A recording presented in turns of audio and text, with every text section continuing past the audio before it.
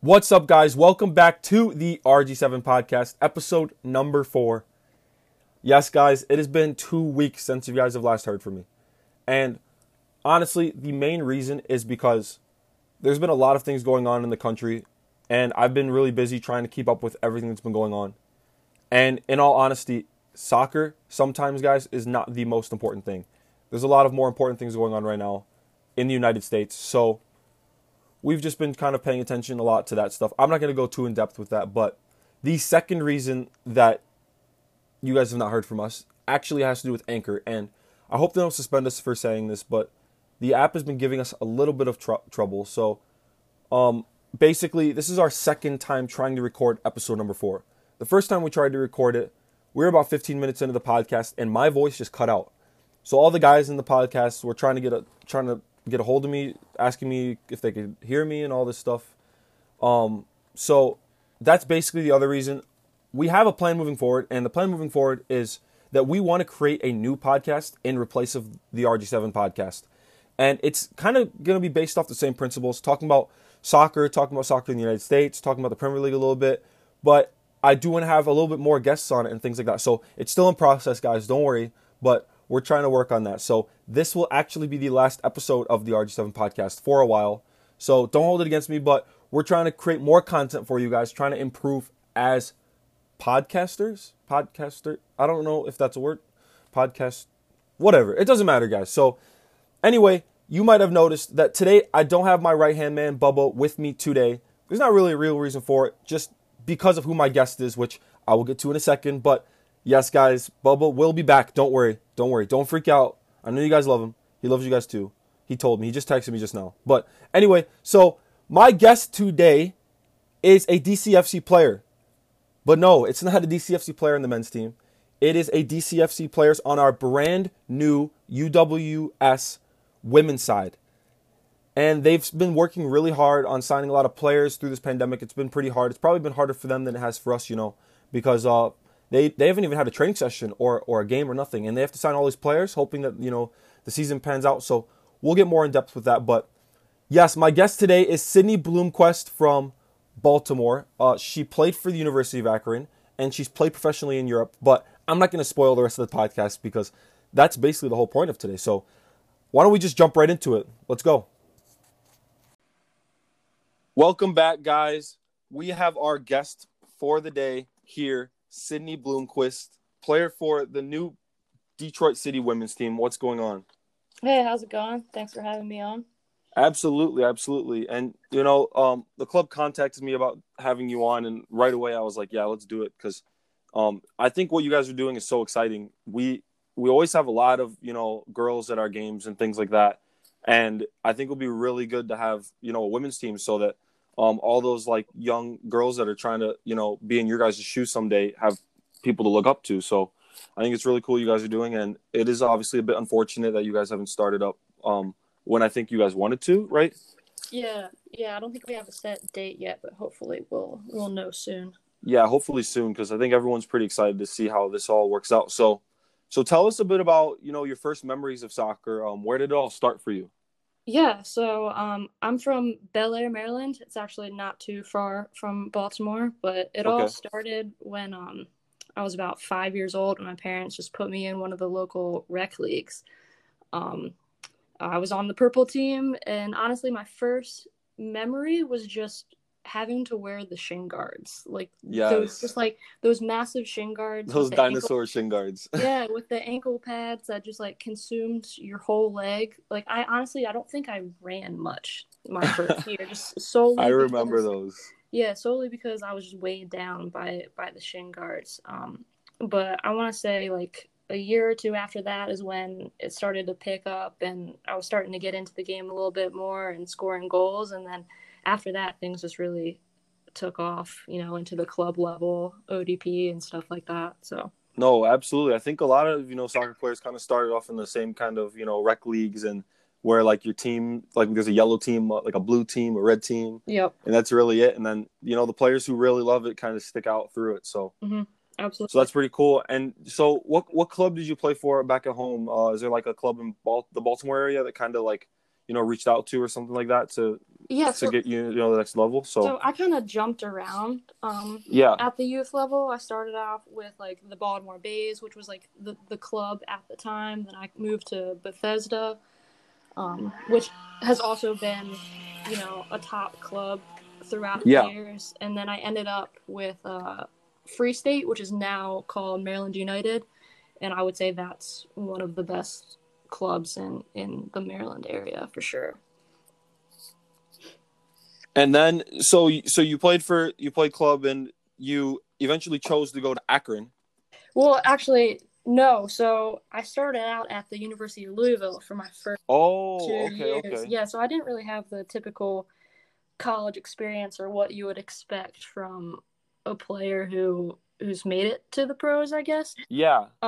Yeah, so I started off at Louisville, was there for my freshman and sophomore year, and wasn't really getting the time that I wanted. Like I wasn't seeing the field. That's just facts. So I decided, I need to make a change. I want to get field time. I love this game.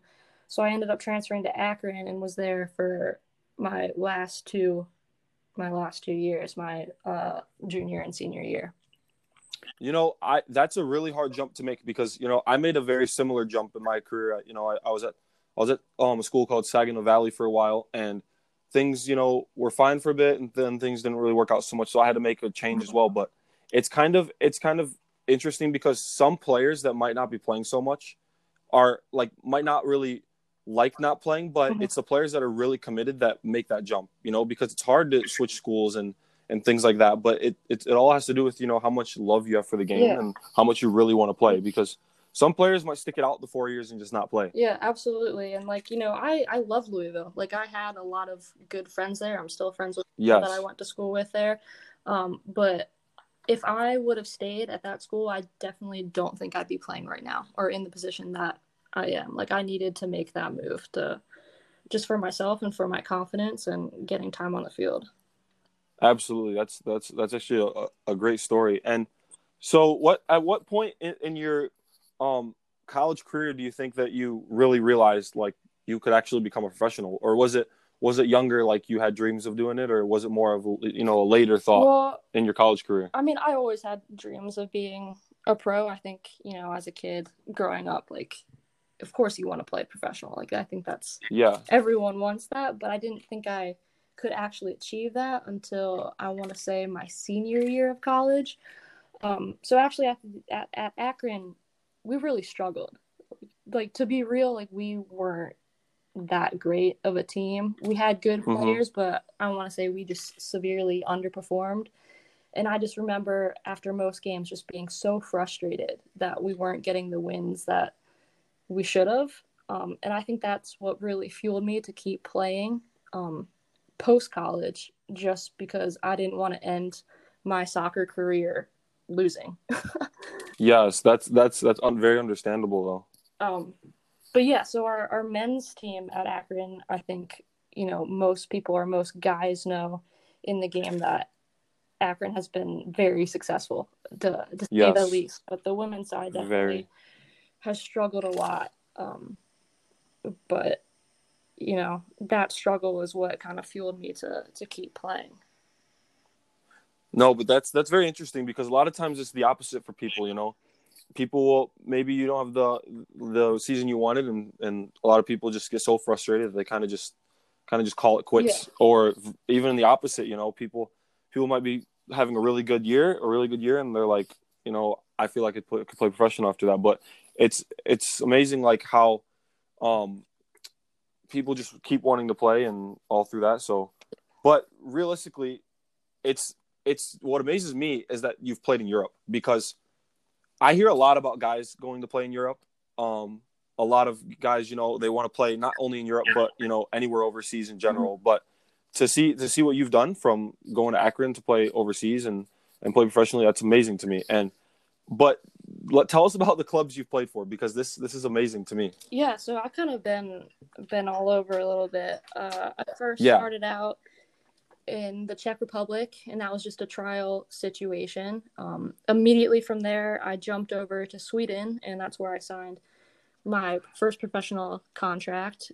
And did you have an agent that kind of introduced you to all these clubs, or was it more of like you kind of had to do your own work? It was a combination of both. So with the Czech Republic, that was just, me hustling and doing work and trying to, find my way, get my foot in the door somewhere.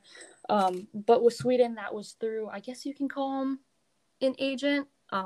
But yeah, he helped me out with that and got me in contact with that team, and that's how that happened.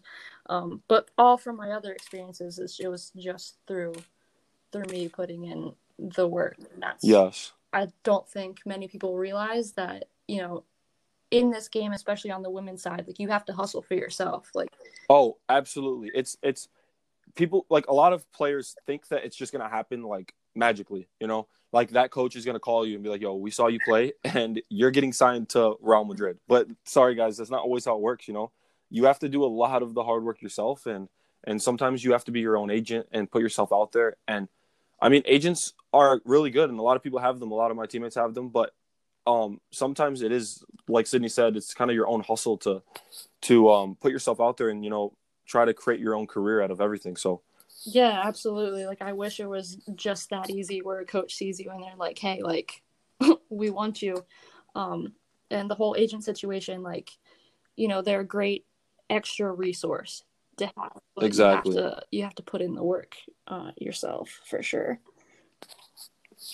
And so from Sweden, you played in Sweden, and that was your first professional contract? Yeah, that was my first real professional contract. Did well there, helped the team get promoted into the next division. The following season, I ended up signing with a club in Finland called Åland United.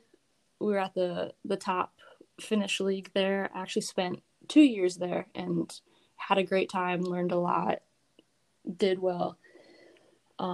And then from there, that's where I ended up signing with Sporting Club de Portugal in Lisbon, Portugal. So, yeah, that's amazing to me to see you signing for Sporting. A lot of people know about that club, I think, and that's a pretty big club, isn't it? Yeah, yeah, that is one of the two. So it's Sporting and then Benfica. Those are the top two clubs in Portugal for the people who aren't familiar with that league. And people who aren't familiar with that, with Sporting, am I wrong that is the club that Cristiano has made so famous? And not only Cristiano, I think Cristiano, Nani, yep. A lot of good players coming out of Sporting. Yeah, so it's that's where they kind of started their careers, and their faces are everywhere in those facilities. Like that's what I was about to ask next. Like I feel like down there they must be gods. Yeah, absolutely. Some of those players down there. So when I first, when I was signing with Sporting, they my first day there, I got off the plane and then they took me to the stadium where they have this museum, and one of the first things I saw was Cristiano on the wall in his jersey just hanging up there, and I thought that was just unreal. That's amazing.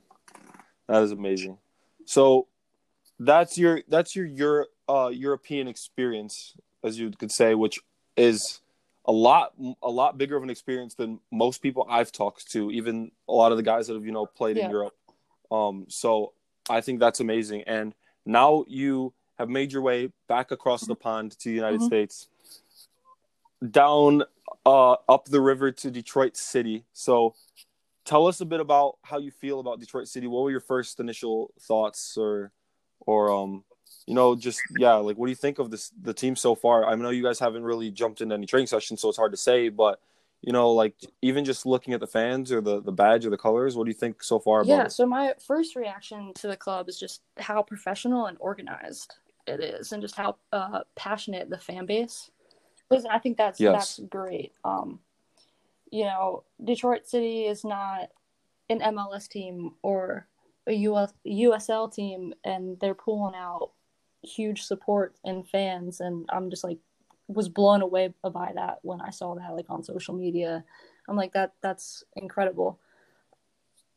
To bring in a women's side, I would hope that support carries over.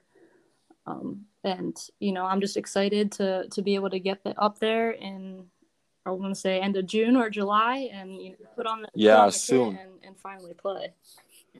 Yeah, absolutely. And I think a lot of it, has to do with just the fact that we like the city of Detroit itself has just always been looking for a team, and any type of team really to support. People don't really realize, but Michigan is a massive soccer state, and any kid growing up playing soccer in Michigan could tell you the exact same thing. It is huge, and we do ODP and all these things when we're younger and travel to different states. And Michigan, most of the time, we're blowing all the other teams out of the water youth wise. So it has a huge youth population of kids that are just looking up, hoping there's some sort of team, and we didn't really have one to start with. So as soon as we had a team and we were drawing a couple thousand people, from then on, I feel it was so important, like professionalism in the club, because of how many people were watching. Like there's a lot of MPSL teams and a lot of PDL teams that aren't pulling so many fans, and that's one thing. You can still be professional, but when you're pulling this many fans, professionalism is so important.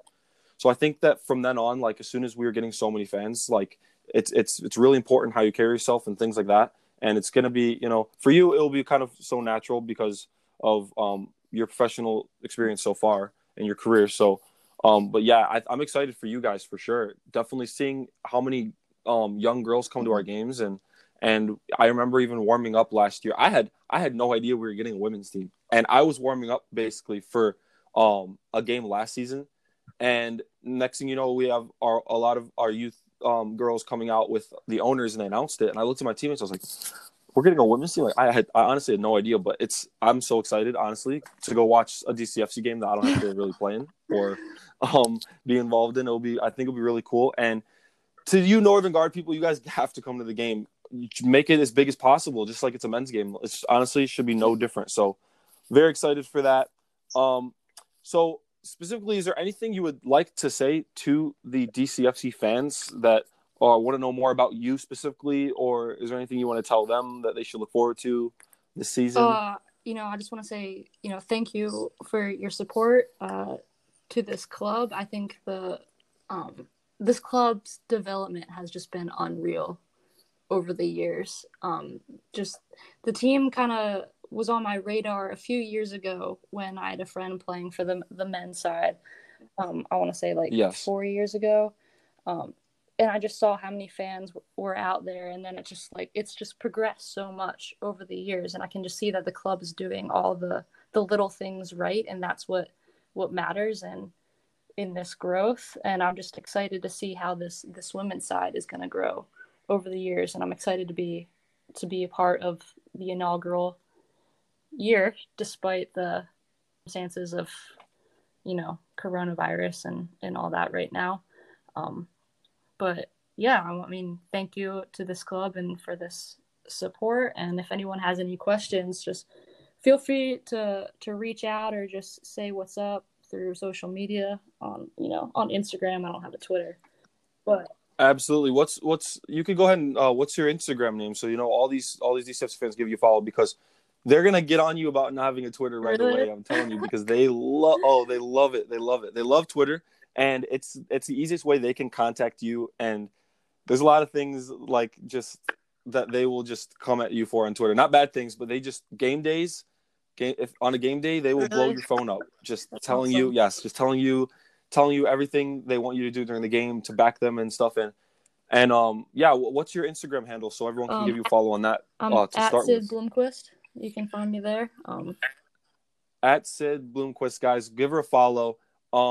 So you have my full support for the team coming forward. You're gonna have all of our supports the entire season, from me all the way through the rest of the team and things like that. So we wish you the best of luck, and hopefully we both get started pretty soon, and we can just give the DCFC fans something to look forward to, something good to look forward to in 2020. So yeah, let's hope for that. So thank you, Sydney, for being in the podcast today. Hopefully we have you back soon. We can get maybe a couple more girls in the women's team to come onto the podcast. So yeah, absolutely.